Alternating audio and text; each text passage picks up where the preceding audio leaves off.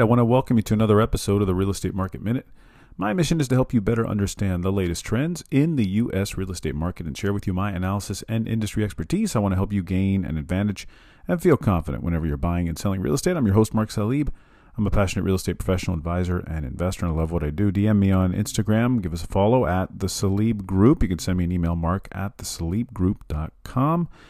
All right, well, it looks like the government's stepping in and really making an effort to solve this crisis of low inventory that we've continued to have, and I've talked about it endlessly as to why we have it. And you can see what I posted there on Instagram as well, where we just have not built for a long time. We just have not constructed enough. We're finally now actually getting to the national average of what it was prior to 2008.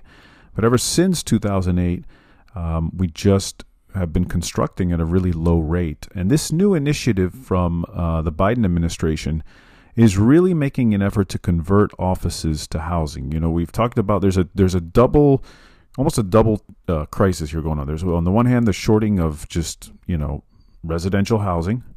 And then we also have this, empty office building issue that we've had since the pandemic and remote work took on really one of the main vehicles, remote work, working from home and not needing to go into the office. And so there's multiple agencies involved, and credit to Ashraf Khalil in FloridaRealtors.com. He writes that the Biden administration is launching a multi-agency effort to encourage states and cities to convert more empty office buildings into housing units, and they're putting in billions of federal dollars to get this going. And they announced it Friday morning, and they've got Housing and Urban Development. They got some other agencies involved here.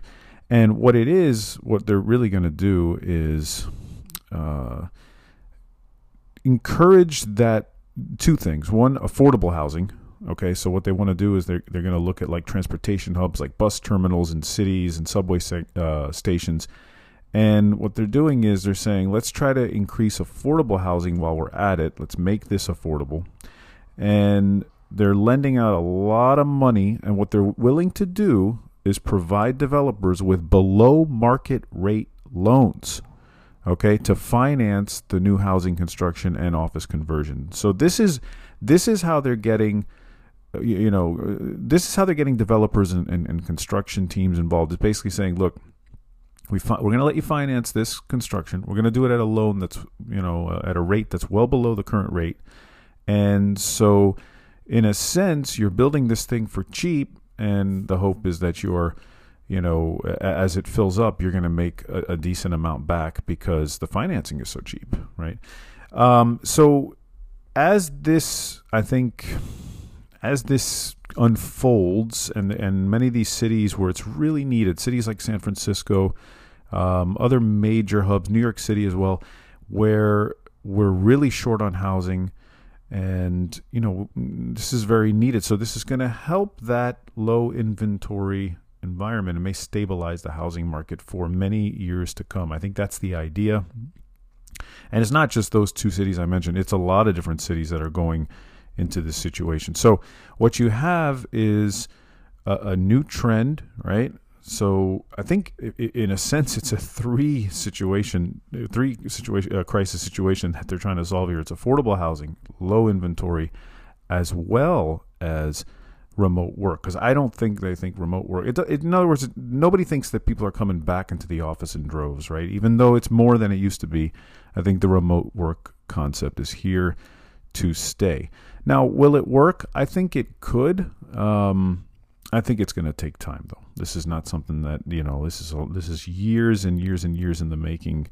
Technically, I think they should have probably done this a long time ago because we saw this years ago, right? This situation has been going on for years and developers have been involved. But now with this incentive of a better rate, I think would be interesting and should probably increase the amount that is already done, right?